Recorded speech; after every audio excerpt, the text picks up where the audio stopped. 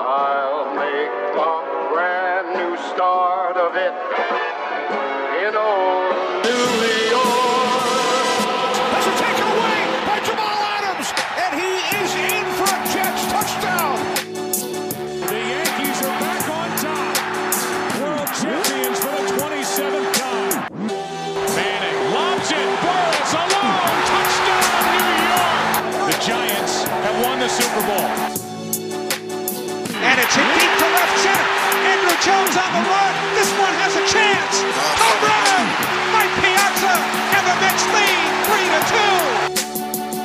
Anthony for three. Watch it! Next one with 8.2 remaining. Put that Republican State star. Henry, it's over. That's it. The comeback completed. What a win for Brooklyn. The waiting is over. The New York Rangers are the Stanley Cup champions.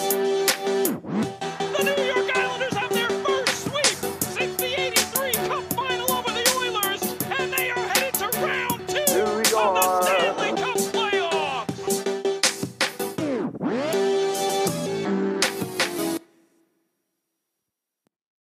Welcome to episode number 102 of the Tri-State Sports Beat. Yes, I know we're terrible. We haven't recorded in what seems like a week. And, It's all Nick's fault. And yeah, it is always Nick's fault. It's always Nick's fault. Everyone knows that already. Well, welcome back, everybody. Just Nick and Joe here. Scott is feeling a little under the weather, so he cannot join us today. Joe, how we doing? We're doing wonderful. We're doing wonderful? For the most part. Even though we're 0-8 on our picks? Well, no, not even that. National championship. I know. It's pretty great. I got to complain, though. After that last play we just saw, now that's all that's in my mind right now. 3rd and 13 on your own 4-yard line, you throw a screen pass. Are we Adam Gase? Or what's going on? It's a national championship game. I don't know. Is Adam Gase now calling the offense for LSU? I don't know. Joe Burrow incompetent. Oh, stop it. He's fantastic. He's great. Joking. Joe Burrow is fantastic. Trevor Lawrence might be even better, but that's a conversation for another day. All right, we have a shit ton to talk about. Oh, Trevor's going deep. Oh, wow. Incomplete. Anyway, we're gonna be distracted quite a bit in this one. But we have a crap ton to talk about. This whole Astros thing I'll get to in a second. The Giants hire a new head coach. We're gonna have opinions on that. Yankees, Mets, arbitration stuff, and everything Knicks and Nets. That's pretty much all we got. Nothing Jets, really, besides that Sam Darnold got some off-season thumb surgery, hand surgery, whatever. Nothing serious. He'll be fine. Let's talk about this Astros thing. Joe, you're not a baseball fan, but this whole situation I just explained to you before we started, does the punishment fit the crime? And I'll go over it. Yeah. Of course, everyone knows, in case you're living under a rock, that the Houston Astros were technically convicted of cheating, stealing signs, using the replay room, setting up a camera in center field, and then using the whole trash can thing. We all make fun of that, but, that's how they did it. The sanctions came down this afternoon, probably around 2 o'clock this afternoon. Astros manager A.J. Hinch and general manager Jeff Luhnow were suspended 1 year by Major League Baseball, and the Astros as an organization were fined $5 million, and their next 2 years of first and second round picks were taken away, so 2020 and 2021. Joe, as much as you know, does this punishment, do you think, fits the crime? I think it does. You're going to do that in a World Series game especially winning the World Series that year. Yeah, I think if they lost, it would have been a little bit different. Mm-hmm. But because they did win, and because it was such a big deal that the Astros won that year, I think that the punishment is absolutely it fits perfectly. Okay. And then the Astros took it a step further. They took it into their own hands. Their owner and president, his name escapes me right now, but fired A.J. Hinch and general manager Jeff Luhnow. Relieve them of their duties. They were no longer a part of the Houston Astros organization. I feel that is right. I don't feel like you can continue having people involved in this in your organization going forward, even though this was 3 years ago. It's still unacceptable, and believe me, I'm not trying to sound like a biased Yankee fan here because they got screwed in 2017 and this past year, but they deserve what they get. I'm sorry. Yeah. But here's like the huge questions are: should the players be, should they be suspended? Should they have anything done against them? It's a difficult thing to say because some players are now managers, aka Carlos Beltran of the Mets now. Was a player in 2017, won the World Series with them. Apparently had a pretty decent sized part in this. Other players are playing with other organizations, so it's not going to really affect the Astros. It'll affect the other team that player or whoever plays for that team, or players from that team are just retired now. Brian McCann, longtime catcher for the Braves, the Yankees, and most recently the Astros, retired probably 2 years ago when they won the World Series. So that doesn't really matter. But should the players that are still there be suspended? I mean, that's up to you to decide. I don't really know what to think about it. I probably would have to go a little bit deeper into it. But as far as AJ Hinch goes and the general manager, I think it's all on Alex Cora. Alex Cora was the bench coach for the Astros in 2017, and then, of course, named Red Sox manager in 2018 when they won the World Series, manager of the year in 2018. And now it comes out that the Red Sox were doing similar things in 2018, stealing signs, using technology. And, this all falls on Alex Cora. He's looking at a hefty suspension, if not a lifetime ban. So, and again, just because it's the Red Sox, I mean, can I say, haha, yeah, at the Red Sox a little bit? Of course I can. But, Alex Cora's future is really in question, considering what the Red Sox are, proposed that they have done in 2018 and what happened in 2017. So, I mean, and the thing with AJ Hinch is that, he didn't do enough to stop it. He knew about it, but apparently he destroyed 2 monitors and, trying to stop it. But you're the manager of the Houston Astros. If you don't want something done, you could put a stop to it just like that. The fact of the matter is, Hinch, Luthnow, they knew about it. How much the general manager really knew about it, I don't really know. But I know for a fact Hinch knew about it. It's his team. It's his clubhouse. He knows what's going on. And if he wanted it, if he wanted it gone, he could have said, all right, Alex Cora, you're out of here. That's as simple as that. But the fact of the matter is, the Houston Astros cheated. I feel like the punishment fits the crime, absolutely, because Major League Baseball has got to make some kind of example out of this and take cheating out of the game. Because at this point, I mean, the unwritten rule is that stealing signs is technically not illegal in Major League Baseball. You could do everything before the game, but during the game, using technology is a no-no. Yeah, stealing signs, I think, if you really have to do that anyway, then you just are not prepared to play a game, to play a series. I don't know. That's what I think. But I feel like Major League Baseball did a fantastic job doing this. There is questions whether the players should be punished for this or not. I think this was fun. Again, I think the players should get their rings taken away, and I think the championship should be washed. Well, it's not. Well, obviously it's not going to be washed, but it's tainted. 2017 is now tainted, Yeah. And again, I don't want to sound like the biased Yankee fan. The Astros did beat the Yankees in the ALCS in 2017. Again, I can laugh at them and say, sucks to be you, sorry, but they're not just gonna give it to they're not gonna give it to the Dodgers and say, here's your World Series that you technically didn't win. Take that away, give it to somebody else. I'm saying just take it away in general. Right. Take it out of the record books and it be done and over with. Just say that it never happened. Yeah. Yeah, I mean, it's really honestly what you think. As a fan, I mean, I don't know. I feel like that doesn't really do anything, to be honest. I really just feel like punishment just has to be laid down and the thing have is, it done. When a team wins a championship, whether it's baseball, football, basketball, ice hockey, any of the major sports, you get your name written down in infamy, really. Yeah. And basically you live forever through that moment, through that time. If you take that away from them, that's a real punishment in itself. To me, anyway. But at the same time, those players that played on the teams are, they're still going to say, yeah, we won the World Series in 2017. Prove it. But, Prove it. I guess if you're right, if it's not on paper, then, but for the people who saw it, we saw them win the World Series in 2017. Yeah. But 20, 30 years from now, and then then there's your different story. yeah. But I'm talking about right now in the immediate future in the next 5 years. Like, Yeah, we well, know that they absolutely. won, whether they cheated or not.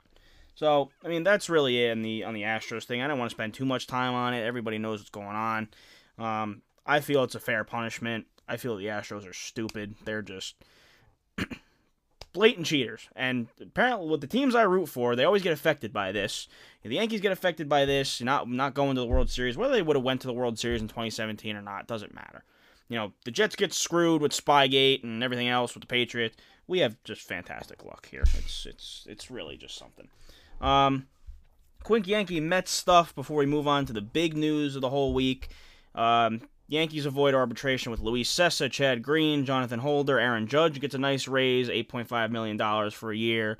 Tommy Kahnle, Jordan Montgomery, James Paxton, Gary Sanchez, and Gio Urshela.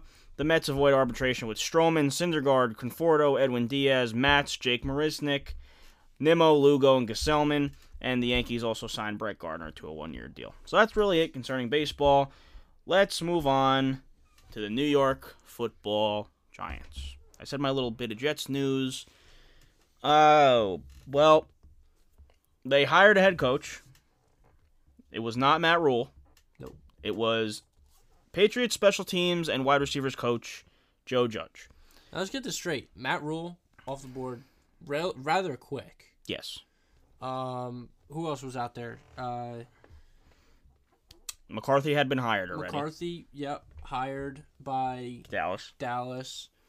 And what was the other? Rivera was already. Yeah. They did interview Don Martindale, the defensive coordinator for the Ravens, Eric Bieniemy as well, the offensive coordinator of the Chiefs. Which still bothers me why he didn't. That's a whole Rooney Rule thing. That has to do with that. I don't want to discuss that. No, not even that. Is what No, it not is. even that. Just like Touchdown Clemson. Like I just don't understand how he was taken off their board so quickly.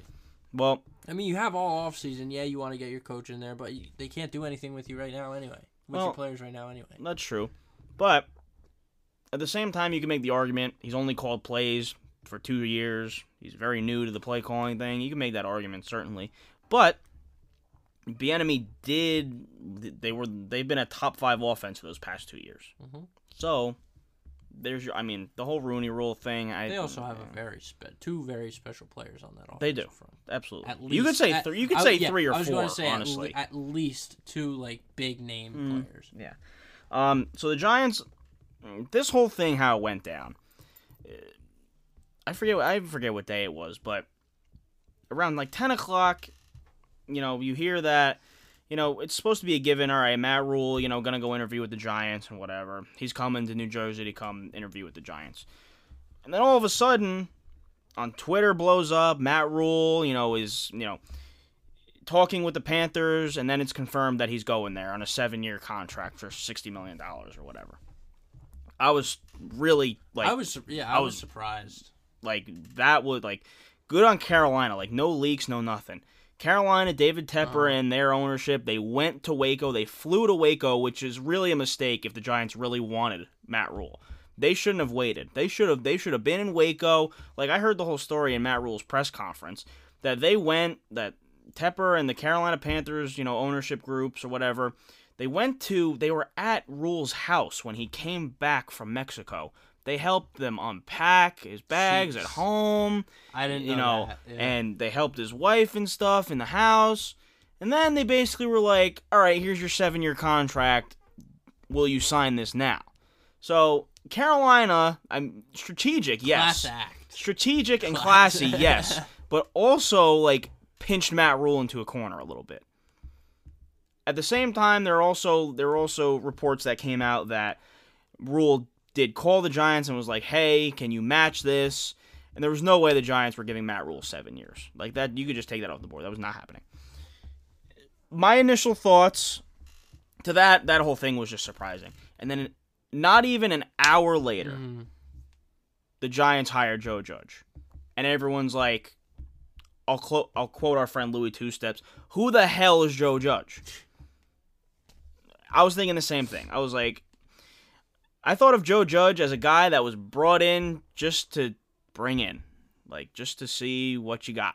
It's like an interim head coach Pretty much. situation. So I was actually sitting in IHOP with Scott, and we get this news, and we're like, what did they just do?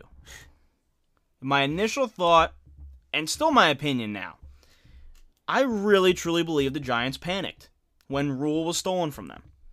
I think John Mara, Steve Tisch, I think they waited way too long, and they sat on their hands and were like, because also I heard that they wanted to bring in Mike McCarthy for a second interview. They wanted to bring in, they wanted to bring in all these guys for a second interview.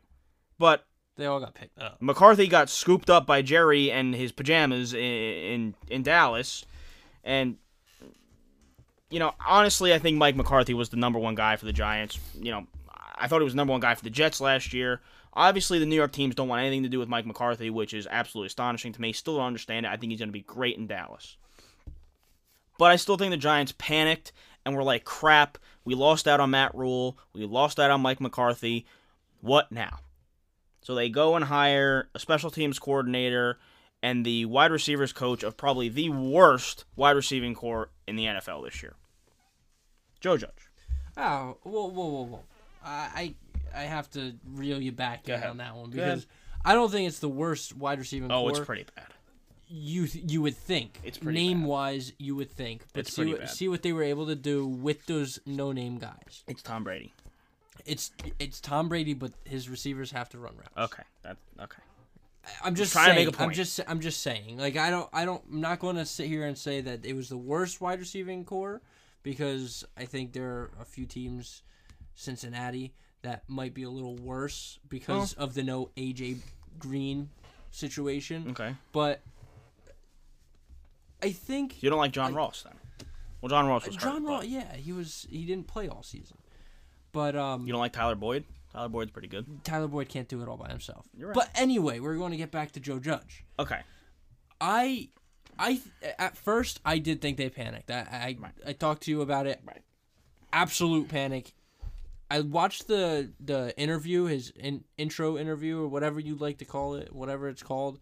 And the Giants said that they impressed him so well in the interview that press conference impressed me. I was actually we'll get to the press conference. I was very yes. impressed. So I don't know if I'm leaning towards the whole story of them panicking and this is why they picked this guy, or if they truly heard something in that interview that really sparked this whole hiring process so quickly. Right. Okay. I understand what you're saying, and we're going to talk about the press conference in a second. But this was my initial thought when I saw the name Joe Judge across my screen. I was like, they panicked. I was like, I saw it. The funny thing is, I was at work.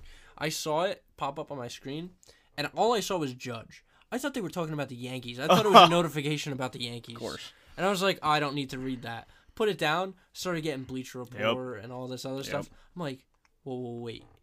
I went back to the tweet and I saw it was Joe Judge. Right. Who's Joe Judge? Yeah. So, again, initially I thought like the Giants panicked, and I really thought Joe Judge, like the Giant, like Marin, Tisch said, and Gettleman say, we love this guy, really impressed us. At first I didn't buy it. At first I was like, I guarantee you this guy was like not very low on their list, but not one of their top candidates that they wanted. So that's why I'm like, all right, they're reaching a little bit. They're trying to get the fan base to buy in. I get it. That's fine. Here are some questions. And also, they did say about Joe Judge's interview, what you just said before, Joe, that, they were really impressed by him. They also said the same thing about Don Martindale, who's a very good defensive coordinator, and I think would have been maybe a better name as far as a big name goes. It would have been better for the Giants, but they went with Joe Judge ultimately. So now I have a question for you before we move on to the Joe Judge press conference, which we were both blown away by at the end of the day. Did they make a mistake letting Mike McCarthy walk and go to Dallas? Honestly, I don't think so. I think from from me being able to assess like the whole Mike McCarthy thing from last year with the Jets, with Green Bay saying that his playbook was getting kind of stale. It might ultimately be a good thing for the Giants. Now, I know Giants are like that old school type mentality, but they have to look at the times of the league. The league is changing, and it's going. It's moving forward. It's moving past certain aspects of playbooks. Whether those things got Mike McCarthy to the Super Bowl or not. In 2012, but... Yeah, but what I'm trying to say is, like, teams are used to those types of things now. So I think it just might end up being a better thing for the Giants and the Jets to keep that where it's at and try to move on from it. But also, Mike McCarthy's also had a year to develop an offense, a better offense, a more modern day Yeah, but scheme. do you really think that that's the reason why Mike McCarthy took the year off? We'll see what happens. Well, now, yeah, absolutely. Now we will. We'll see what happens. The also interesting thing is about the Mike McCarthy thing is he wanted control over the roster. Mm-hmm. He takes the job in Dallas where he knows damn well he's not getting any control over that roster. Like, he'll get say, like, whatever. That's Jerry's team, though. Like, that's all up to Jerry. See, that's one what's thing. Weird, like, though. I don't know how much I believe of him wanting so much control of a team. I mean, it could be different now because he's coming back after a year of rest. Right. So maybe he doesn't really want or need that control anymore. Yes. Maybe that's the deal that they cut. Mm. But I like from the beginning last year when the Jets had him in for an interview. I think they had him in for 2. Yeah, but again, that was an issue where the Jets didn't want to give him control over the roster. Yeah, but I mean, this is the same. This is the same. You know, you know, same what I'm organization. This is the same organization that said, Matt Rule, you cannot pick your own coaching staff. We're gonna pick your coaching staff for you. Yeah. So I don't know. I think the whole thing is mostly because of the stale play. Yeah, that has more to do with it than anything. Yeah, I really pretty do confident believe saying that. Let's talk about this Joe Judge press conference because, like, I'm not even a Giant fan. I wanted to run through a freaking wall for this guy. Yeah. So, you know, Giants fans are going in, you know, optimistic. You know, our buddy Louis Two Steps, our new partner here at the Tri-State Sports Beat. You know, very passionate Giant fan. If you haven't listened to his takes already, you know, very passionate Giant fan, very passionate Yankee fan. He's like, who the hell is Joe Judge? Who the heck's this guy? Not gonna do nothing. I watched this press conference, and here's what I took away, and we'll go through this one by one. He wants to bring an old school physical mentality, and he wants to be fundamentally sound. Everything comes from fundamentals. Oh my goodness, that's like a breath of fresh air. Because all these coaches nowadays are, let's be innovative. Let's be the future of football, a.k.a. Adam freaking Gase. And Christopher Johnson, sorry, I don't mean to do this. It just happens. Sorry. But he wants to be strong fundamentally. And that's exactly where you have to start when you're a new head coach. Yep. It's exactly where you need to start. Especially with a young team, with a defense that is in shambles, and a young rookie quarterback. He said this as well. He wants to bring a New York mentality, which means like blue collar, hardworking. He wants this team to be to represent the city. Yeah. Right. You know, it's hard to do when there's 2 teams in town, but I'll give it to him. That's great. You know, hardworking, never say die attitude, stuff like that. He will take the time necessary to put a quality staff around him. That, I think, is more important. I took that away as one of the most important things that he said, you know, because, again, a young head coach, he's never done it before. I think this guy is going to have, you know, he's going to have an offensive coordinator, he's going to have a defensive coordinator. You know, he's not one of these gurus. No, he's not a defensive guru or an offensive guru. He's the head coach. Yeah. Which is what I kind of like. I like that more. Yeah, that's kind of fresh, you know. It's old school, which is good. You know, he wants to bring that old school mentality, wants to hit you in the mouth, but he's not going to try and assume all these play calling duties that he knows nothing about. So he wants to bring in veteran guys. He wants to bring in people that knows what they're doing, and have them call the offense, call the defense, and do whatever. He's going to be the head coach, and he's going to do it the traditional way, which is actually pretty good to hear, considering we have all these head coaches now. Your Adam Gases, your Matt LaFleur's, your Matt Nagy's, who are offensive guys but like to call their own plays. Now, question for you here. Yes. Do you think this press conference showed Judge as a typical Belichickian disciple? I don't coach. No, because you see Patricia. You see there's one other one. Brian Flores. Brian Flores. There's a lot.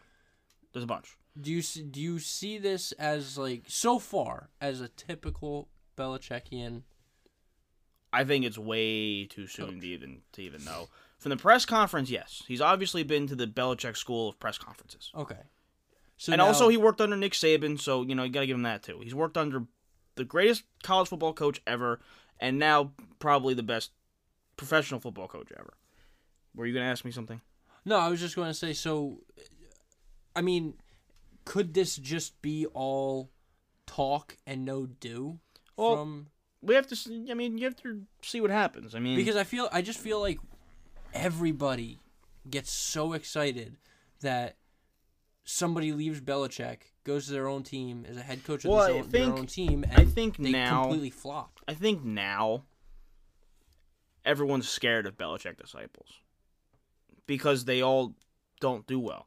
You can make the argument that the best Belichick disciple is Bill O'Brien, head coach of the Houston Texans. And they're a consistent team that gets to the playoffs every year, but in the divisional round or the wild card round, they can't finish. Now, Bill O'Brien's a good head coach, but that's another example of an offensive head coach that calls his own plays. Now, it can work. There's nothing wrong with that. Obviously, the Rams did it. They didn't win the Super Bowl last year, but the Rams do it. Sean McVay does it. It can work. I'm not saying it can't, but it's nice to see the traditional, I'm the head coach, you're my offensive coordinator, you're my defensive coordinator. He's not going to do, again, sorry to bring the Jets up into this, but they're not going to pull, okay, Adam Gase is the head coach, but he's the head coach of the offense and the whole team, and Greg Williams, you're the head coach of the defense. No, that's not how it works. You have one head coach and the rest of your staff around you. So that's what I kind of like about this. But I feel like Joe Judge is going to bring in a good staff, knowledgeable people. He's been around two very knowledgeable head coaches, probably the smartest head coaches in the history of the game. He's going to have good connections and bring some guys in here. Again, we may not know any of these guys, but maybe eventually we will. See if they pan out. You might get the next Julian Edelman. There may be a Joe Judge coaching tree for all we know. Come 10, 15 years from now. Who knows? Other things, he will be involved in all phases of the game, like I said before. Offense, defense, special teams. He'll have input on everything, which again is what you want to see in your head coach. He's thankful for his learning, his being under Bill Belichick, Nick Saban, but he's going to be his own guy. He's not going to try and be Bill Belichick. He's not going to try and be Nick Saban, and I think that's what Belichick disciples more likely try and do.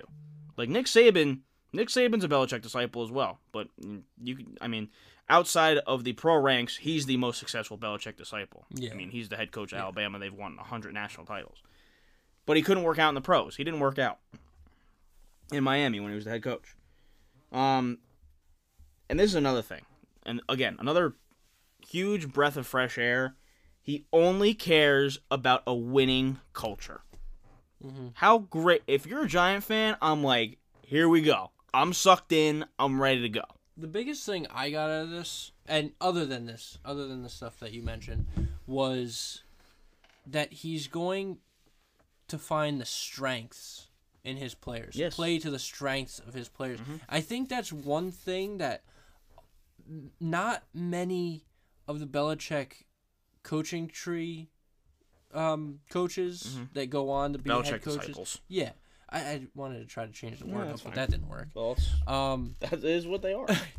But I don't think that they've really caught on to that, because you see that with Belichick. Yeah. Belichick, Brady is getting older. He knows that. Brady is starting to throw shorter passes.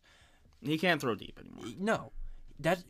Who's the deep threat on New England? They haven't had a deep threat since Randy Moss.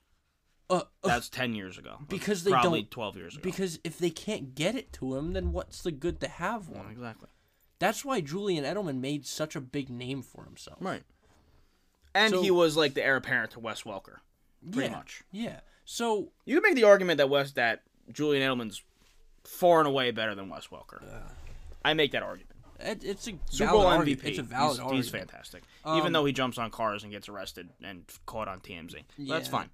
Again, we'll laugh at you. Haha. That's what we get. But That's what we have. I was really impressed by that comment and that part of his press conference. I really enjoyed that part, only because I don't think many coaches. I think many coaches have a game plan going in and won't change it based on who they have. They'll go out and change their players instead of changing their scheme to their players. Right. So I really liked that. So overall thoughts about Joe Judge. I mean, we don't know anything right now. He hasn't coached. He hasn't coached one game. Based on press conference, I give him an A+. Yes, absolutely. he won the. That's the when you're a new head coach in this town, that's the first step. First impression win the is press everything. conference. Win the First- press conference. Win the fans over. First impression in New York is everything. A1. And as far as I know right now, he has put somewhat of a staff together. I'm going to try and pull this up. But here's a big question. Is Joe Judge going to be able to I want you to answer this as thoroughly as you can.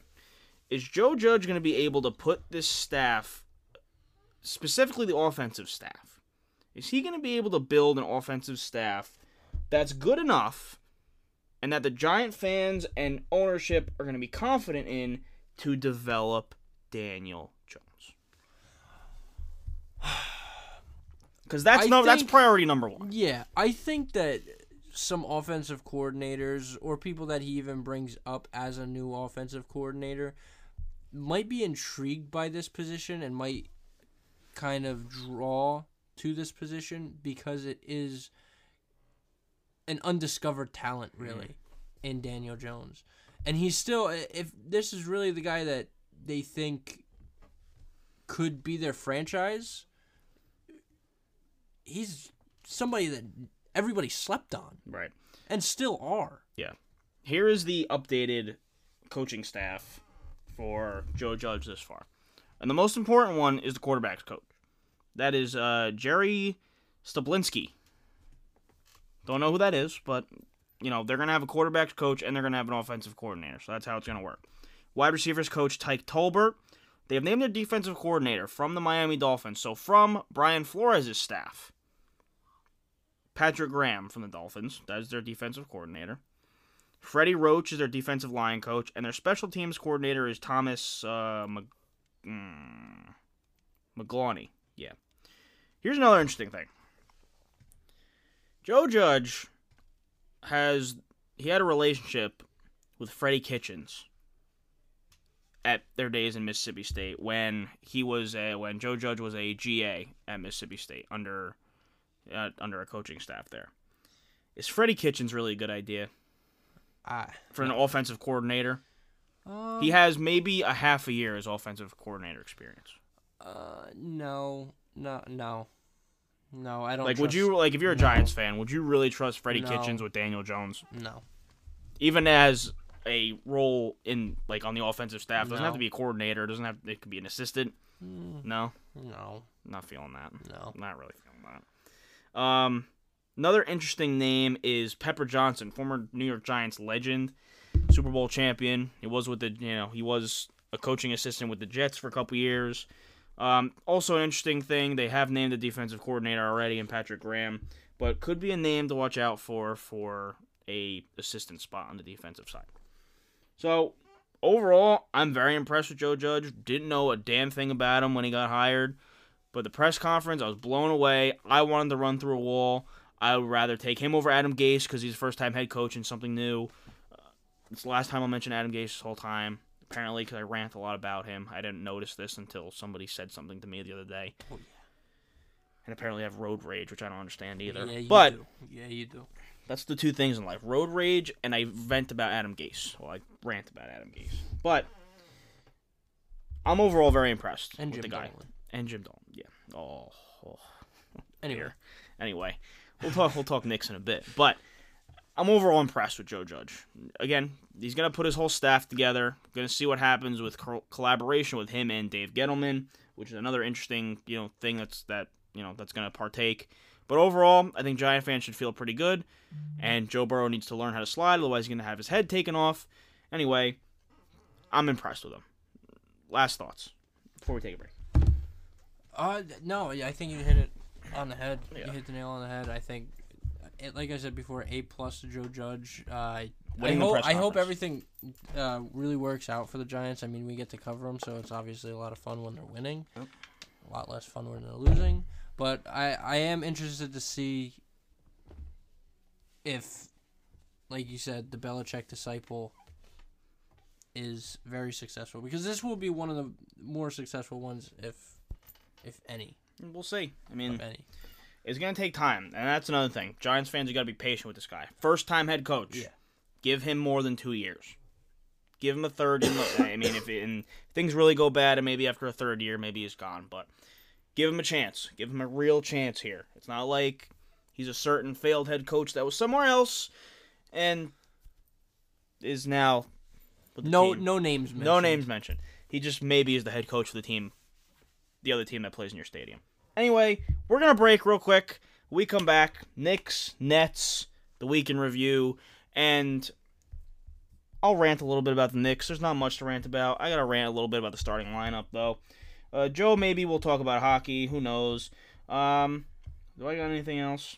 I don't really have anything else. Oh, we'll do NFL divisional round recap. Ton of crazy crap happening in the NFL playoffs this year. My God. I don't even know what to do with this. That's an understatement. That is definitely an understatement. We'll do that when we come back. You're listening to Tri-State Sports Beat. Do not go anywhere. We'll be right back. And we're back from our extended break. Nicholas was on a Adam Gase rant when we were on break. They didn't So need to know that. we had to finish that up. Just so you guys didn't hear it. Foul language was present. Foul language. Anyway, I never curse. so let's continue the roll with the football theme. Divisional weekend was this weekend. Our first slate of games on this past Saturday consisted of the Vikings and the 49ers. Let's start and with then- that. Let's start with that. And then the Titans and the Ravens. We'll start with the Vikings and the 49ers because Nick wanted to so bad. Can we just appreciate how freaking good this defense is? 49ers? Yes. Yes. Absolutely. I know Kirk Cousins doesn't get it done in the big games, and I told you whatever. Salah. Yeah, I know Salah. I know he's good. I'm not saying that. But he's not getting any. I'm He's not surprised- getting a job this year. I'm surprised he's not getting more offers than. He was in the position for the Browns job, but you know what the Browns decided to do? They were like, whoever's gonna lose the San Francisco Vikings game, we're just gonna take the loser so we get them earlier, and that's what ended up happening because they hired Kevin Stefanski as their head coach. Not to say Kevin Stefanski's not I was just not gonna going to say be a he's good not head bad, coach. but- He's a good offensive coordinator, but this defense is outstanding. Yeah. Like Kirk Cousins could not do a damn thing, and it didn't help that the offensive line was just horrible. But I can't even fully blame the offensive line because when you have Nick Bosa, DeForest Buckner, and Solomon Thomas, like among other things, Quan Alexander, what are you supposed to do? What are you supposed to do? And, it was great. I was off to a great start on my bets.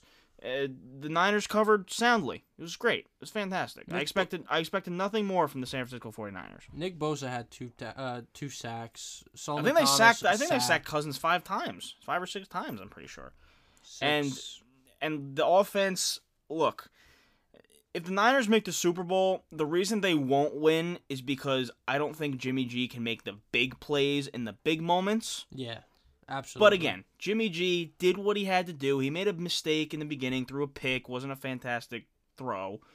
But if the Niners do make the Super Bowl, I'll tell this now, I'll put this on the record. If the Niners make the Super Bowl, the only reason they don't win is because Jimmy Garoppolo cannot make the big plays for them to win. He cannot win the game for them, is basically what I'm saying. But the Vikings were just... I think they got a little lucky off that non-call in New Orleans the week before. Say what you want. I think they pushed off a little bit. But again, we didn't want any controversy going into the playoffs. So the NFL just decided against it. The referees decided to not call it, which, I mean, whatever. It's fine. But going into this game, the Vikings were just no match. They just, again. And going back to that defense that San Francisco had, they only let up 147 total yards. Yeah. 21 of them coming on the ground.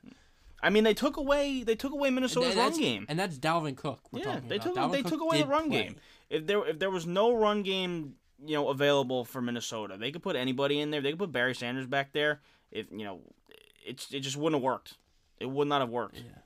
I think, and the defense on third downs was just impeccable. Minnesota was only able to get 16% in third down conversion. And if you have to if you have to rely on Kirk Cousins to win you games, the Vikings are not going to get. The Vikings are not going to get far. He's not. I like Kirk Cousins. He's not elite. He's not. He's not elite. Not at all. Anything else you want to add in this game? No, I think. No, we'll talk about the conference title games later. Yeah. Okay. So moving on to the other Saturday slate, Titans and Ravens. Shocker. I think everybody is mostly shocked about this game. The Ravens really screwed me. I think they may have screwed a lot of people. But the Titans are looking amazing right now. Their ground game more so than anything else. I think Derrick Henry's had the most yards in NFL history through 2 playoff games. Pretty sure. Don't quote me on that, but I'm pretty sure I heard that somewhere. What was it? The most rushing yards in the first 2 playoff games. He's got the most. Probably. I don't know. It's pretty close because he's freaking phenomenal. I mean, in the last 3 consecutive games, Derrick Henry has had 180 plus yards. Yeah, something like that. So, but to go back the week before too, to go up to New England. Okay, New England weren't the team that they have been, but they're still New England. And the fact that they just ran all over this defense, who was solid all year long. They started the year out number 1 defense for the first 5-6 weeks of the season, and they just do that. The Titans just do that, and I'm like, Tom Brady didn't have a bad game, but they just made him look like an ordinary quarterback. Yeah, they made him look ordinary. And again, I'm gonna say this a lot as long as we talk about the Titans. Ryan Tannehill is fine. He's doing a lot better than he was in Miami. He's pulling for multiple reasons. For multiple reasons, not just coaching. I think he's got better assets around, better weapons around him. Ryan Tannehill is pulling a Brad Johnson, a Jeff Garcia, and a Rich Gannon. He's fine. And whether the Titans go to the Super Bowl and win, I mean, a lot of people are going on that train right now. I don't know. I think the Titans are good. Their defense, I gotta tell you, I'll be the first one. Their defense, I did not expect that. No. These past 2 games, I know their defense has been pretty good, but I didn't think it was this good. And they made the Patriots and they made the Ravens look one-dimensional. 3 turnovers for their defense. Sacks were just... I think they had Here's the thing sacks. but Mike Vrabel had them just so ready to play. You go into Baltimore against the 14-2 Ravens, against the MVP of the league probably, and you go in there and you make Lamar Jackson look like he's a freshman in college. Mm-hmm. Nobody's been able to do that all year. Nobody's been able to do that. But is it typical 1 seed in the AFC to blow the game to a 6-seed wild card team? It's happened. The last time it happened, 2010, Jets Patriots. Hello, how you doing? But the Titans are deserving. I'll give it to them. They're deserving. Baltimore did nothing to help themselves. Nothing. Lamar Jackson, I think, threw the ball close to 60 times. When you have a guy that's 59. when you have a guy that's so unique And, again, he didn't break for huge runs or anything, but when you have a guy of that skill set, so unique, a guy that, something we haven't seen since Michael Vick, you got to use that. The fact that Lamar Jackson's throwing outside the numbers, which is something he cannot do. It's something he can't do. Well, okay, you say that they need to use him more in the run game, but I think the Titans played so well against the run game that he had to. And granted, he threw for 365 yards. Right. Yes, like you said earlier, close to 60 passes. Right. 31 of them complete. He also ran for 143 yards on 20 attempts. Yeah. So they were still using him in the run game. It's just he couldn't. The Titans were just too good. The Titans' defense was just. They knew he was going to run. The Titans' front seven was ready to play. Mike Vrabel had these guys ready to play, no doubt. Again, AFC title game against. Why am I drawing a blank? Who they're gonna play? They're playing the Titans. Yeah, Titans are playing the Chiefs. yeah, they're playing. Yeah, sorry. Yeah, we'll get to the Chiefs too. Against the Chiefs, I don't know if that's gonna work. Come next Sunday, but I mean. You gotta give him a chance at least. I mean, beating the Patriots and Baltimore back-to-back weeks, you gotta give him a shot. I'll give him a shot, but I don't know. I think the Titans played against one of the better air teams in the Patriots. Yeah. They played against one of the better teams, probably the best team in the Best run rushing game, team. other than their self. Yeah. In Derrick Henry. Yeah. Other than themselves in the Ravens. Now you're going up against Patrick Mahomes, who can throw the deep ball, throw the short ball, throw the intermediate ball, and he can run. He can do everything. And he's got weapons to complement him. Yes, that is absolutely true. And I think out of the three, the Chiefs, the Ravens, and the Patriots, I think the Chiefs' defense might be the team to contain. I want to say contain Derrick Henry a little bit better, not stop him, because I still think he's going to be able to run for a huge amount of yardage. I think he'll run for over 100 yards. Over 100. I don't know if he'll hit that 180 mark again. Yeah.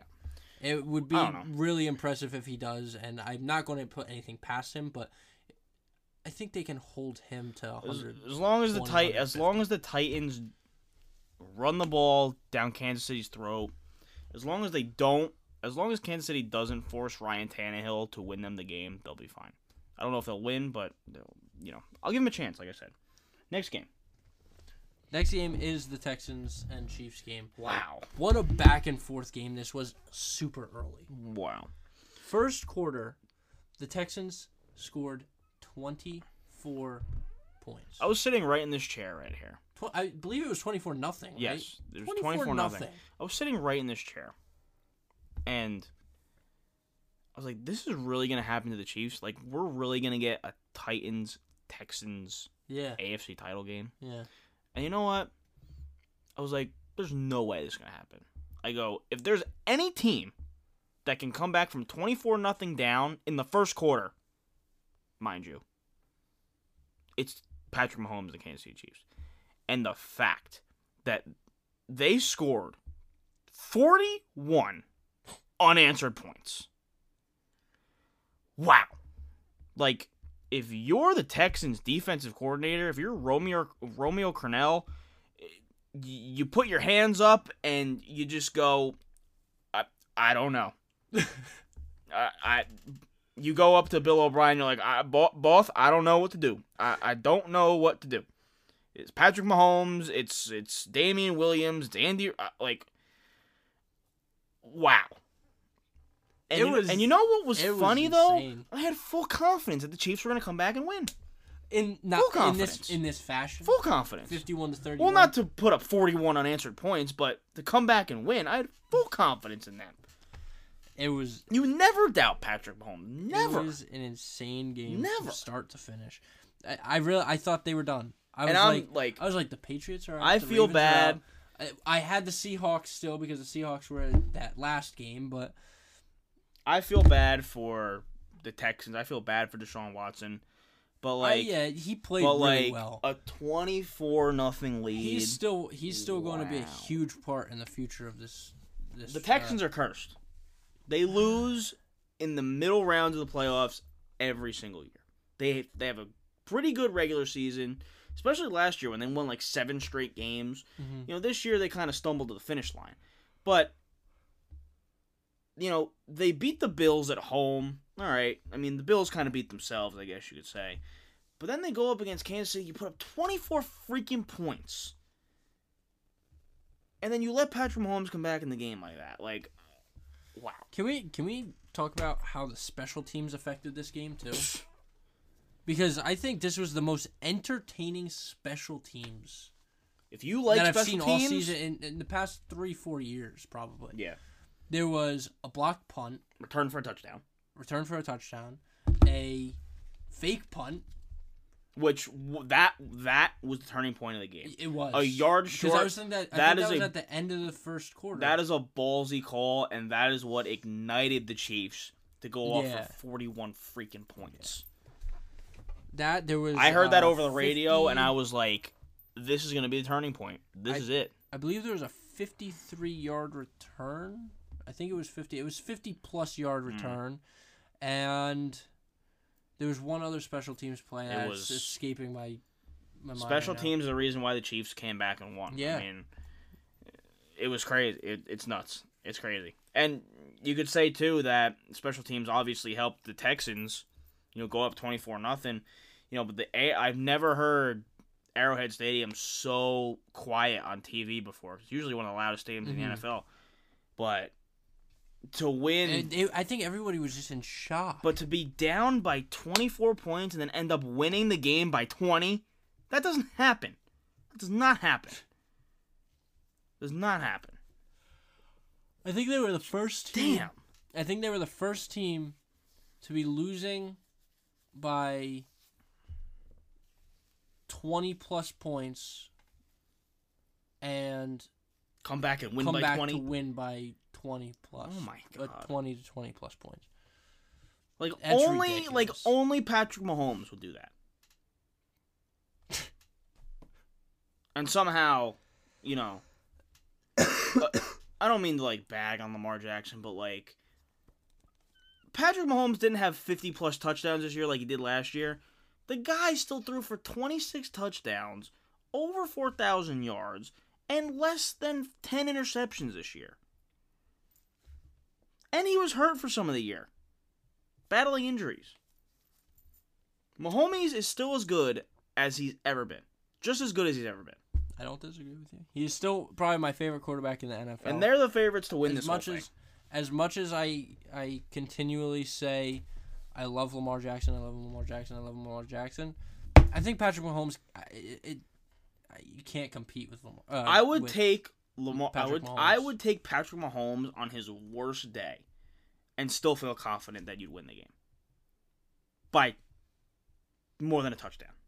What do you think about that touchdown pass that he threw when he was close to being over the line of scrimmage? Remember that with his foot? I might have missed that one, but His foot was just. was that a crucial skimming. point in the game? I think it was their first touchdown pass. No. So it was the start of everything. I It don't was know. the first or second one. But anyway, both quarterbacks played ridiculous. Deshaun Watson, 31 for 52, 388 yards, and Patrick Mahomes, 23 for 35, 321 yards. For 5 touchdowns, mind you. Again, I bet the under on that was game, just and a the Chiefs shock. covered the over by themselves. It was jaw-dropping watching that game. Stupid. Gorgeous. Stupid. And to the final divisional round Like, game. this one hurts. Sunday night game at Lambeau Field. Russell Wilson was 0-3 at Lambeau Field in the playoffs. He continued that streak in 0-4. This breaks my damn heart. Green Bay defeats the Seahawks 28-23. This was a really good game You know what? through and through, though. The first thing that comes to mind, the Seahawks had a 0 run game. Yeah. 0 run game. They miss I mean- Penny. They miss Carson. I'm sorry. Yeah. Marshawn Lynch. They actually had more rushing yards than Green Bay Well, by one. hell, 110 when to you 1 have on Aaron mine. Rodgers, Yeah.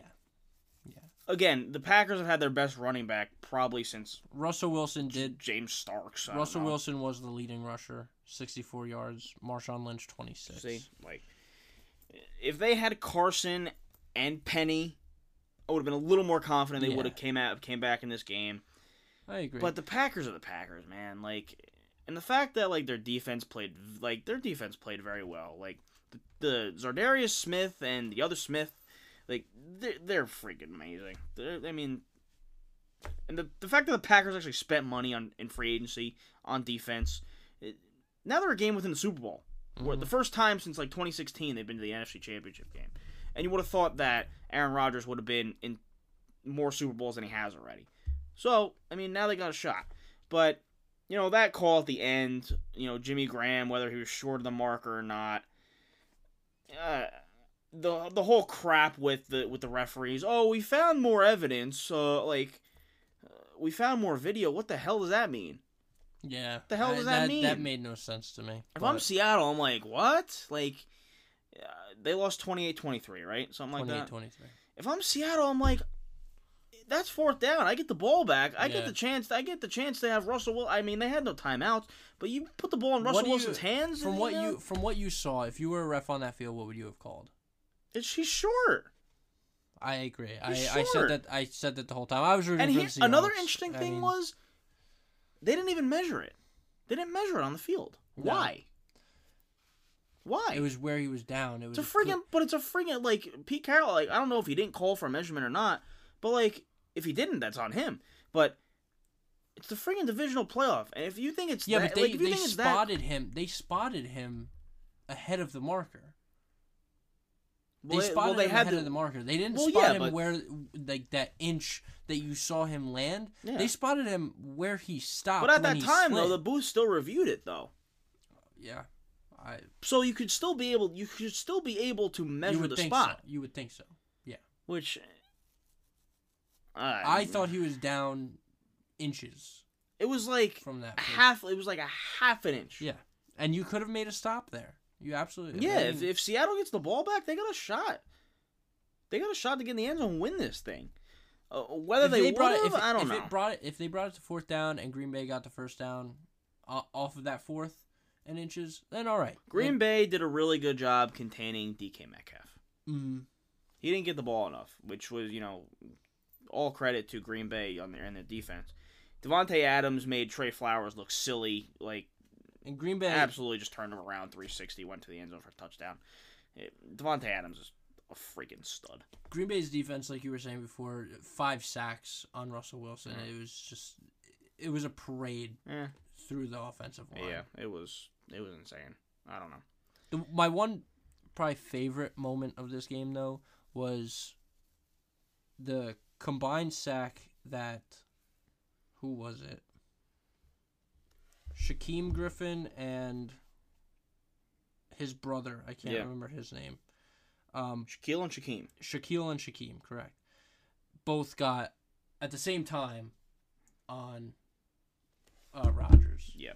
Which amounted to, I believe, the only sack. Yeah. And that was late in the game, too. Only sack. I believe that was late in the game, and that was like, oh, Seattle's now got a chance. I mean, they were down 16 at one point. So, I mean, all credit to Seattle. They're gonna be in the mix next year. You know, absolutely. They're gonna definitely be in the mix. They just weren't healthy going into this year. They had questions around their running back situation. So, I mean, they're gonna be healthier come next year. So, again, but I'm very excited for this NFC Championship game. Green Bay, San Francisco. It's going to be a great game. Get freaking ready. It's going to be a great game. Get 1 and 2. Freaking ready. And you know what? Even the Chiefs-Titans game, I am really curious to see what the Titans can bring into Arrowhead. Yeah. I'm really excited for this game. I'm really excited for both games. Then we get to find out who finally plays for the Super Bowl. And it's not going to be somebody that's been in it the last I know. 3-4 years. Fantastic. You know what I mean? So yeah. it's going Shout to be out cool. to you, New England. Thanks for losing. Appreciate it. Thanks. No Atlanta, no Carolina, no Eagles. Yeah. It's going to be a good one. I think the only one that I've seen in the Super Bowl that's out of these last 4 is Green Bay. Yeah. I've never seen the 49ers, I've never seen the Titans, and I've never seen the Chiefs in the Super Bowl. It's going to be a great year. Well, next year you're going to see a new team in the playoffs. Who's that? I don't know. So there's always new teams in the playoffs. I don't know. Definitely not our team. I'll tell you that much.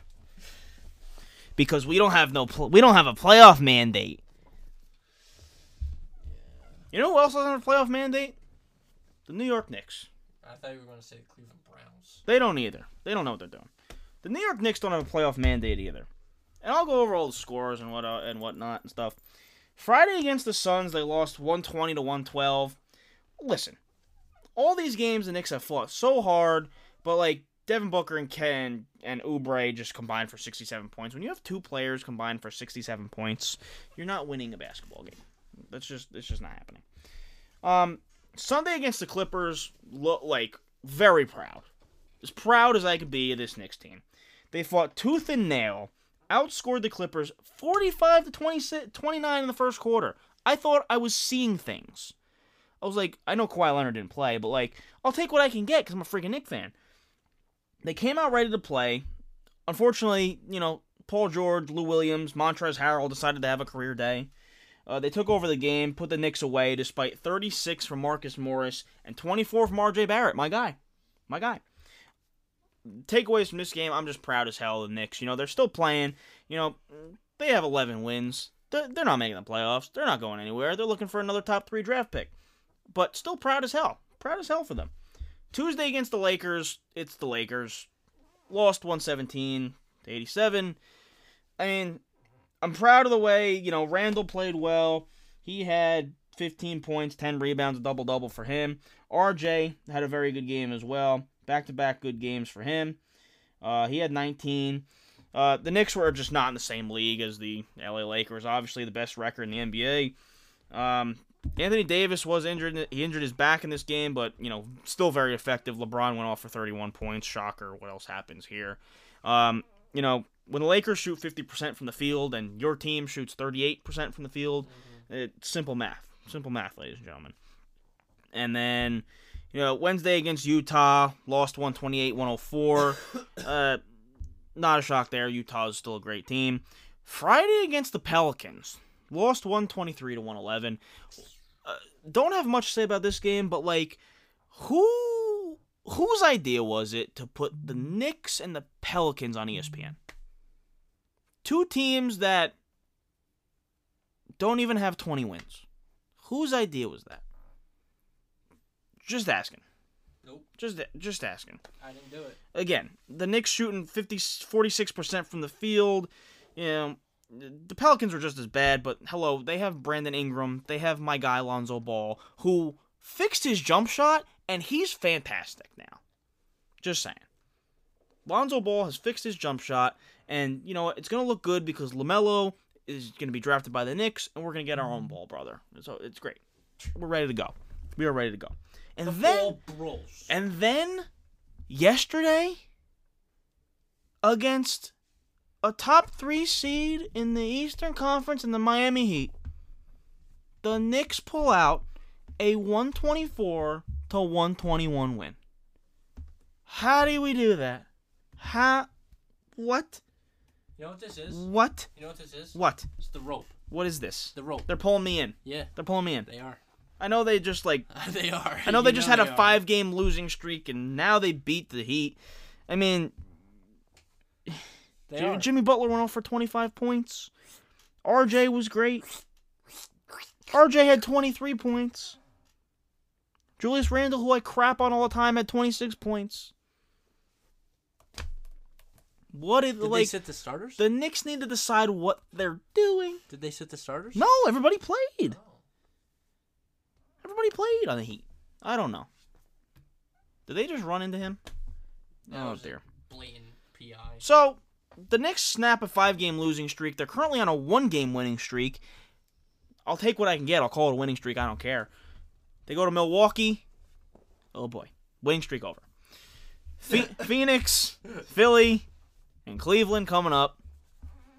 Storylines concerning the Knicks. Both Los Angeles teams interested in Marcus Morris. Obviously, Marcus Morris, probably the best player on the team, but he's not part of the long-term future for the Knicks. So, if anything, the Knicks can get back, they've been wanting to get quality starters, which I'll get to in my rant in a minute.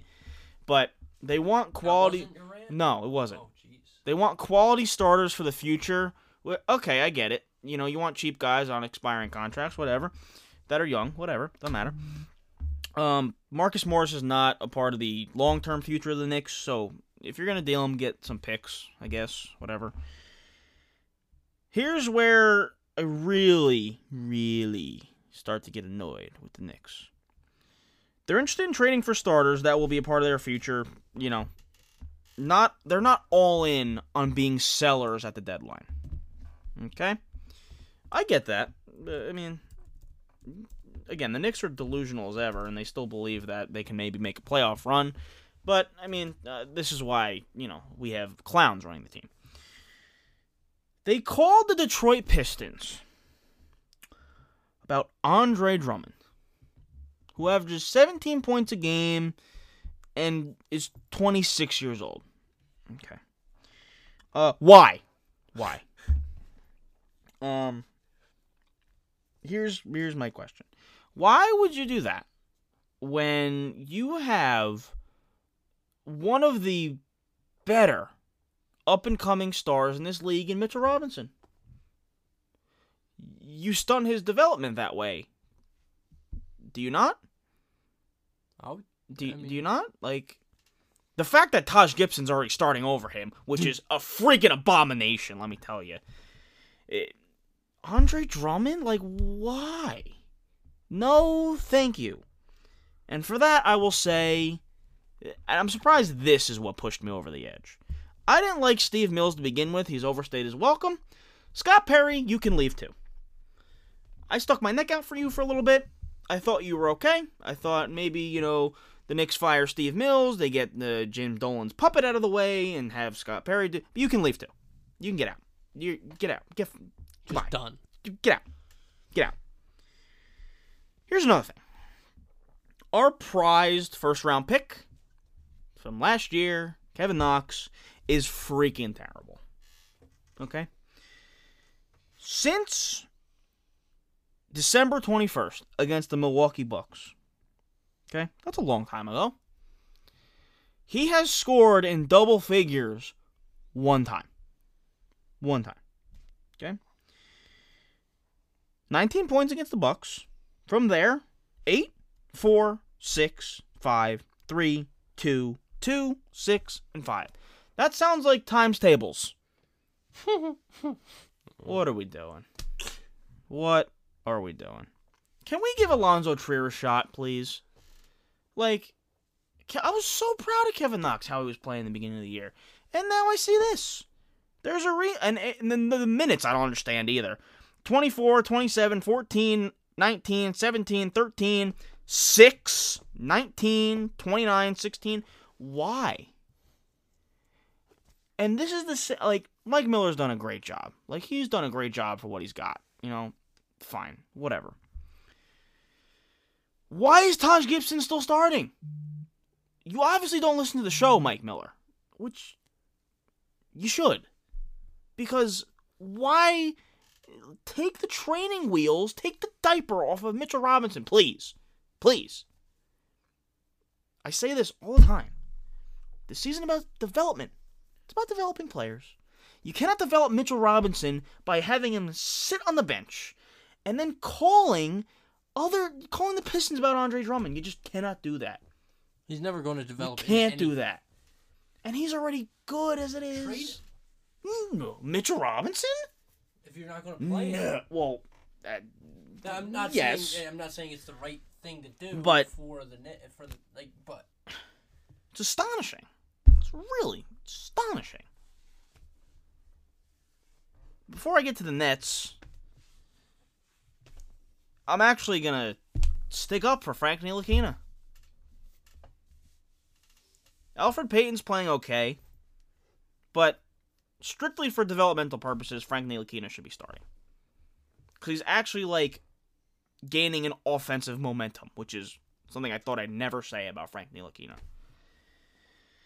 And just on a slight side note, for any of you Knicks fans out there, like myself, that think the Knicks are going to clean house. Perry Mills are going to be gone. And that Masai Ujiri, the savior of the Toronto Raptors, who built the Raptors to who they are now and traded for Kawhi Leonard, to even think that he just might come to the Knicks. Get it out of your head right now. Again, the Knicks would have to overpay for a guy like that, which, you never know. But Masai Ujiri, the bottom line is, the Knicks are still not cool, as Kevin Durant said. Masai Ujiri is not coming here.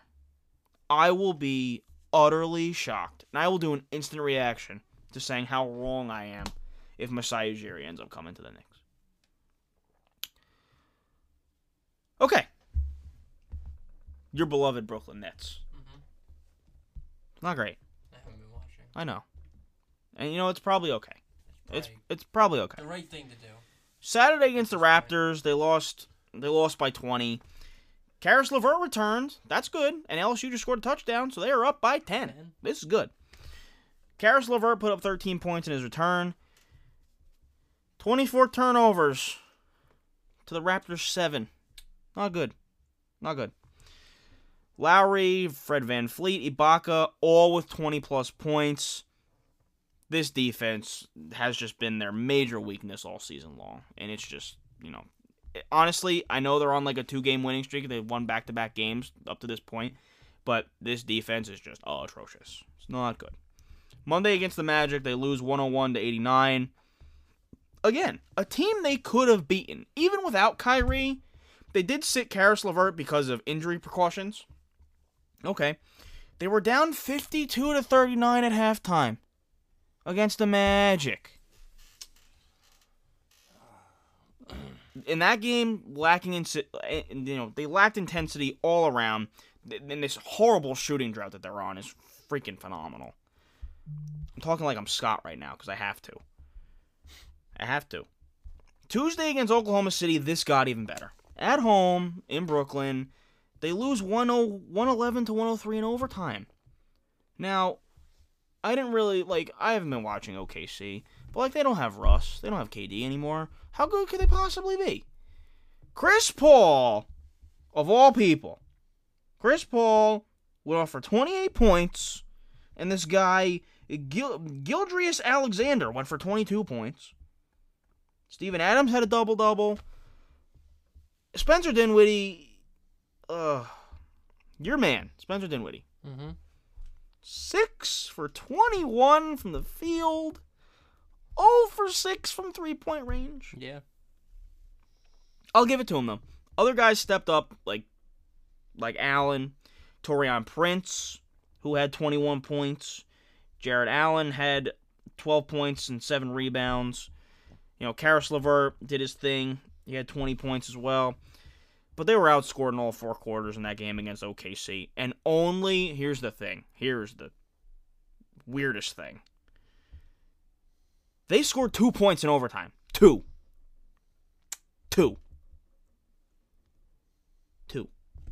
I don't understand that. I don't get that. 40% from the field. I mean, that's not horrible. But again, this Nets team continues to get in foul trouble as well. 25 personal fouls.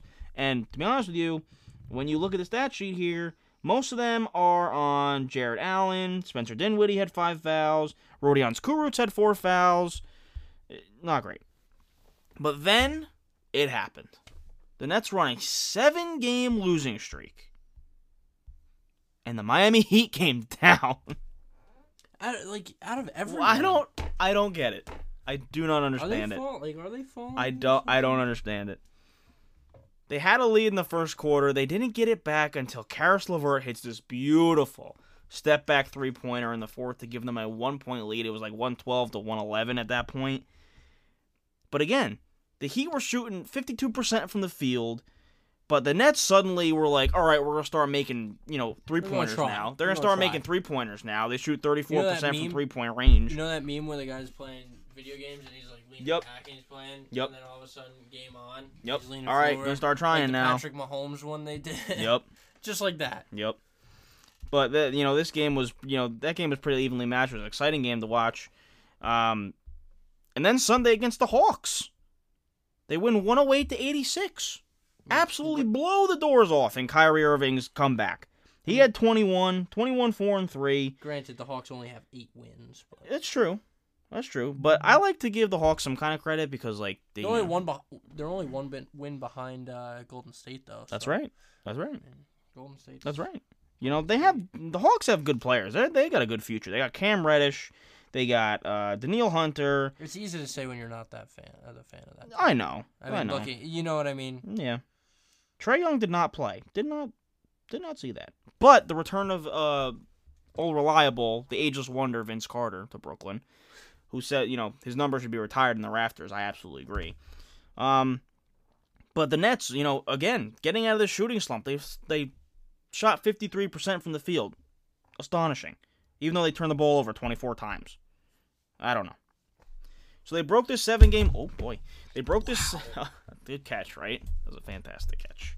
They broke a 7-game losing streak. Now they're on a 2-game... Now they've won back-to-back games. This is fantastic. And then they go to the Jazz... Or they have the Jazz... But Kyrie is back. So this is going to give him a little bit of a jolt. Yeah. For a minute... Hopefully. I mean, is he... Will he be back long term? They're pretty much full. They're pretty much fully healthy. They got Kyrie back and Karis LeVert, so I think they're gonna start winning some more basketball games here down the stretch.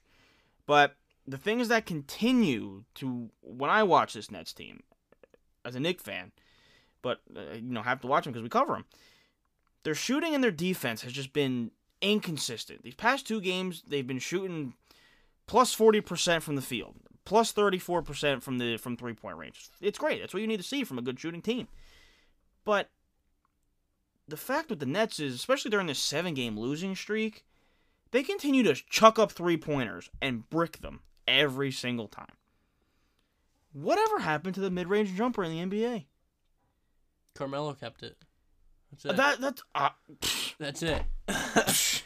Even more of a reason he's a Hall of Famer. Even more of a reason.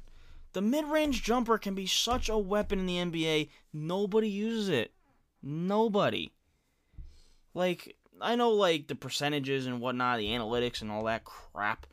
But, if you got the room and you're, and it's the middle of the game, go up and take an easier shot. Isn't that the point? You want the easiest shot possible? Isn't that the point? The fact that, like, we're such, like, a sometimes I wish we'd get rid of the 3-point line. I really do. I really wish we'd go back to, like, the 70s, because, the Knicks were winning titles in the 70s, so I kind of wish we were going back to that, too. But, I kind of wish the days of before the 3-point line, I kind of wish that sometimes. I really do. I don't know why. But, we should make our own league. But Nets, take mid-range jump shots, please. It's not cancer. It's not a horrible thing. Just do it. It's fine. It's not a sickness. Just take a mid-range jump shot, please. Please. I'm asking you. I don't know. But Kyrie's back, so everything's fine. Everything's great. We'll see. Everything's great. And you weren't watching this Nets team? Why? Because I was watching a lot of football and college football. That is actually the reason. I was watching more Nets than you. You were. I don't know. I don't know about that. You're bigger into basketball than I am. You got any hockey before we break? Yeah, let's talk about quickly. We can cover the Rangers-Islanders game that was tonight. Rangers ended up winning that one 6-2. Are the Islanders falling off a bit? Do you think? Don't ask me that. I mean, you were so high on the Islanders. I still am. Into this season. Good teams get into ruts. They've dropped. I mean, they were the number 1, number 2 seed. 2. I mean, they're still number 5 in the league. Wild card position is a little scary for them because they're at the 3rd in the Metropolitan. Knocking on the door is Carolina and Philadelphia for that 3rd spot. They'll still land in a wild card position. But the Rangers are, what did I say? 6 games? 4 games out. 4 games out of playoff position right now. I mean, listen. All great teams get into a rut. Absolutely. I'm not even an Islanders fan, and they're a great team. They're a very good team. But they'll figure it out. I'm still confident. I'm not changing my take. They're still going to be one of the top 3 teams in the Eastern Conference going into the playoffs. I'm not going to change that. They're a good team. They're going to go on another good winning streak before the season ends and go into the playoffs on a strong note. They're slumping right now, but again, every good team slumps sometimes. Big thing out of the Metropolitan Division also, Philadelphia just beat Boston in a shootout because Brad Marchand whiffed on the shootout attempt. Love to see that. Losing the game for guy. Boston. Hate that guy. And I'm talking he whiffed at center ice. Like he forgot the puck at center. Is there a ice. video of that? There is a video of it. You Oh can my see that on goodness. Bleacher Report. I'll show you right after this. Oh my goodness. Hilarious. Oh. And they lose 6-5. Wow. Boston sports. Oy. Yeah. Taking a nosedive. I mean, Boston still is number 2 in the league with 66 points, 27 wins, 8 losses. It's fine. Not bad. Washington's still on top. That's fine. No big deal. And the biggest news coming out of the Devils, I know you want to talk about this a little bit. GM Ray Shero is gone. Clearing house. John Hines was gone, a month ago? And now he's hired by the Predators, and now they're doing okay. Yep. Oh my god. And now Ray Shero is. You know what? out. From what I heard, from my reliable source, that's our friend Scott, who filled me in on what happened. Apparently Ray Shero and ownership just could not agree. Apparently he wanted to shop Sammy Vatanen. Bad idea. Don't want to do that. He wanted to shop Kyle Palmieri. You know what? I'm kind of okay with that. Just see what you can get. I'm kind of okay with that. I know he's our all-star this year, but yeah, it's fine. Yeah, I'm okay with that. Sammy Vatanen thing, don't really agree with. Also, there was something about, the decision to call up Corey Schneider back up to the main roster. At this point, it really doesn't matter who plays goaltender. A piece of meat could be in the net. It really won't matter. Gotta be honest with you. Yeah, I really think. I don't know. I think the whole disagreement thing is also based on some of his latest actions. I mean, trading for PK Subban or signing him, whatever. That was another thing. The money that PK, brought from being from Nashville, that was another thing that was discussed apparently. And then the whole trading of Taylor Hall. I know he was going to need a big contract, but now you see everything that he's doing out in Arizona. You know what? I mean, I'm just saying, from an outsider's standpoint, it's disheartening, and I feel like he's not. Right now, he's in a position that he's making a lot of flaws. Yeah. I put a lot of trust in Ray Shero. There was very rare times I was like, "What the hell are you doing?"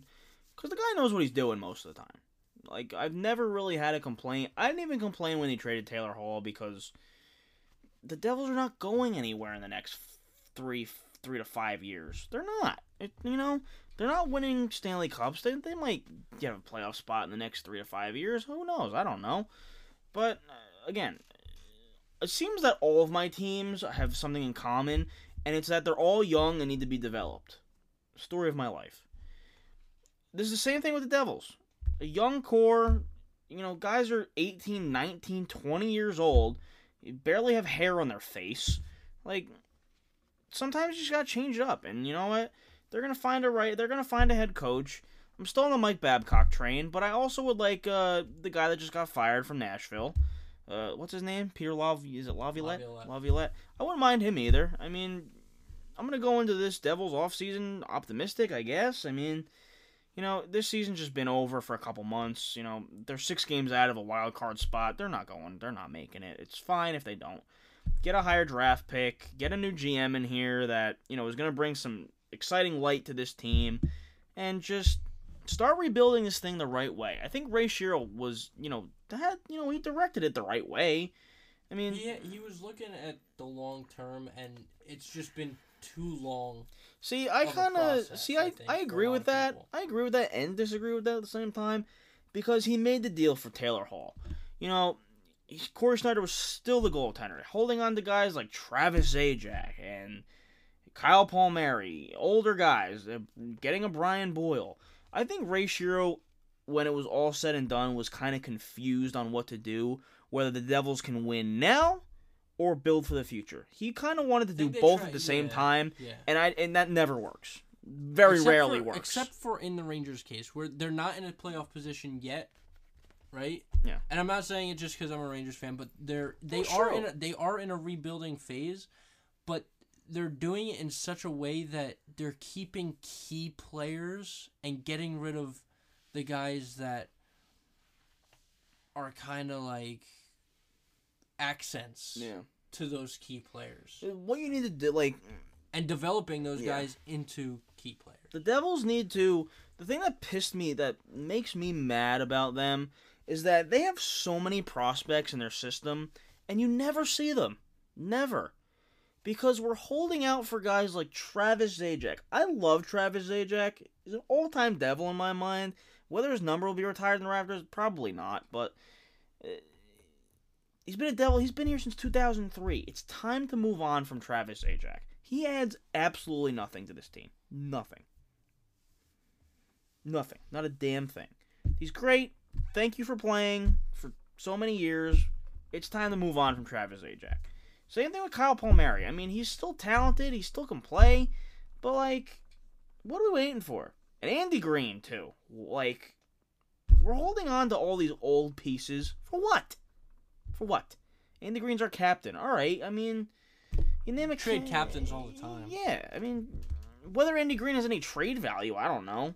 But, again, I understand you want a veteran presence in the locker room, but it's time to build a new culture now. It's time to, like, the fact that Andy Green and Travis Zajac still played on that 2012 Stanley Cup team, I'm sorry, that whole team should be wiped out by now. Like, we should have no remnants of that team anymore. Absolutely, I 100% agree. We should have no remnants of that team anymore. So, move on. Tapes of that too. Move on for these, no. Move on from all these guys that have been here, done that, and figure the frig out what they're doing for the goaltender situation. Mackenzie Blackwood has shown some things. Louis Domingue is, okay. I don't think we have a goaltender of the future right now as far as it stands. But that is the life. That is what you get when you have a tremendous goaltender for 20-plus years and you get spoiled and it happens. Not to the Rangers. They have 3 more in the works. Yeah, 2 more in the works. That's what you should do. You should inquire about maybe taking Georgiev. I would love him. I would take him in a minute. They're not. I know they're not getting rid of. You're pushing them to the side already for Shesterkin. I mean, proved. I don't know. I mean, he's played 3 games, 2-1 in the 3 games. I don't know. He made 46 saves in the 1 game, 30-something in the other one. I mean, that's not bad.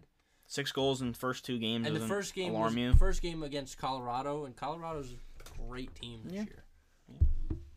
I don't know. Hockey in this town is. Islanders are good. The Rangers are on the rise. The Devils have no idea what they're doing. That's and if you want to count the Buffalo Sabres, I don't think they know what they're doing either. So that's that. All right, we will break. When we come back, I actually want to talk about this thing where everyone thinks that Tom Brady is not coming back to New England. I really just like. Are we kidding? Like, I'll get to that. That's really all I got, and we do have the book. We do have. I've had the book. I just found it. He's had the book. He hasn't. He thought he forgot the book. Thought I forgot the book. But we have the book, so Joe will be reading On This Day in Sports History. It is back. We are back. You're listening to Tri-State Sports Beat. We'll be right back. Welcome back to the Tri-State Sports Beat, everybody. Joe, let's talk about this before we end. This whole Tom Brady situation. This whole Tom Brady, Patriots, Bill Belichick situation. What do you think? What do you think about the whole, like, story in general? What do you think is really going to happen? I mean, well, obviously everybody knows that they haven't given him an extension. They haven't given him a contract. He's a free agent for the first time in his career. Yeah. I think he's going to explore his options. I think he might want to find out for himself if he can win without Bill Belichick. I'm not counting it out that he goes somewhere else. And there's viable spots for him to go. LA, Chargers. That's the only realistic one I can think I wouldn't of. even 100% count out Las Vegas. No. Raiders. No, I wouldn't either. Here's my thing. I think Bill Belichick has wanted to move on from Tom Brady for at least 3 years now. Okay? But Robert Kraft loves Tom Brady so much that he just doesn't want to get rid of him. So, just real quick, I think Tom Brady's coming back next year. I will not say anything different until it actually happens because I've been burned like this too many times before. Tom Brady's coming back on maybe like a 2-year contract. He'll finish his career with the Patriots. They'll get to one more Super Bowl. Whether they win one, that's up to you to decide. And Belichick will continue to be the coach. Brady will retire. Maybe we'll get that for a couple years and whatnot. And then the future is unclear. But I think at the end, Brady comes back for like a 2-year little mini run. See what they can do. But Belichick, I think, has been ready to move on from Tom Brady for at least 3 years now.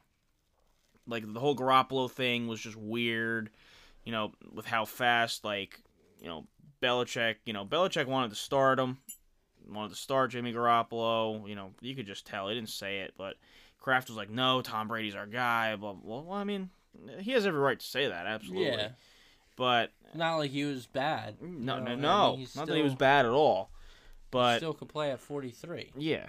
So. But the clock is ticking on Tom Brady. I'll say that much.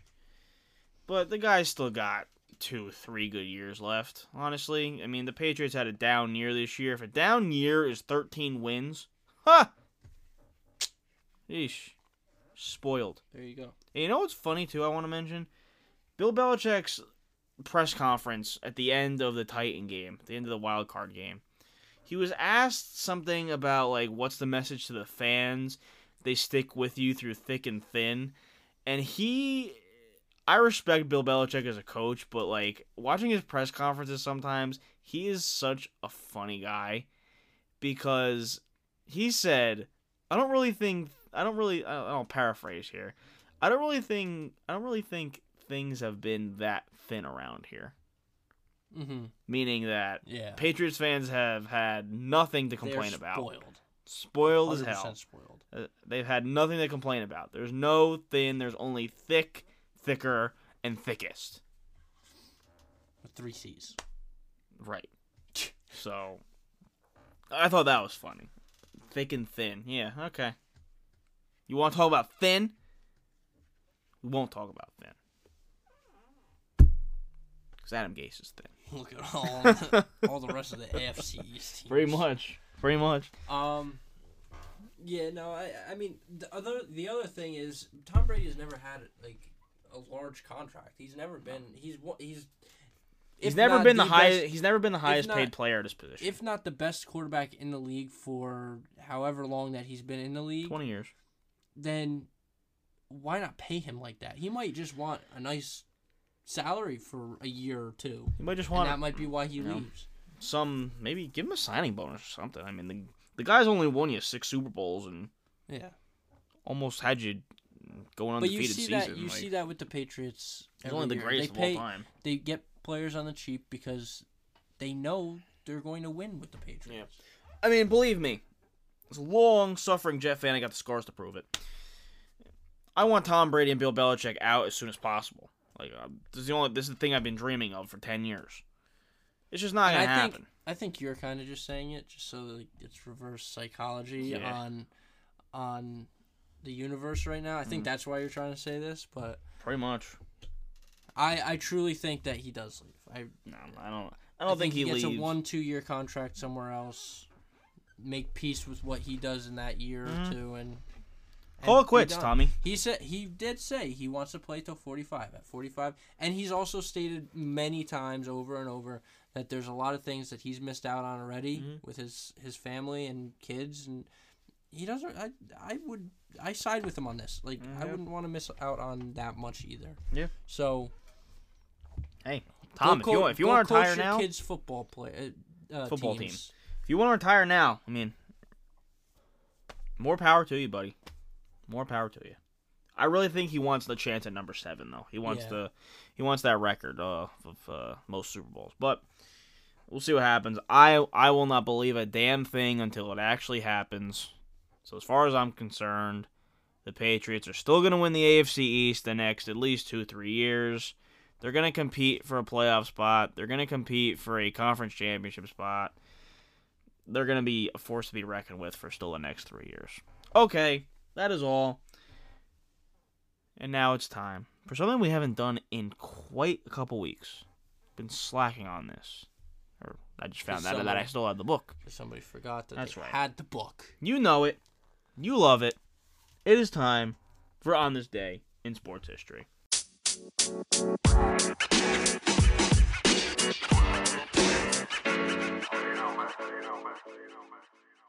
Today's trivia.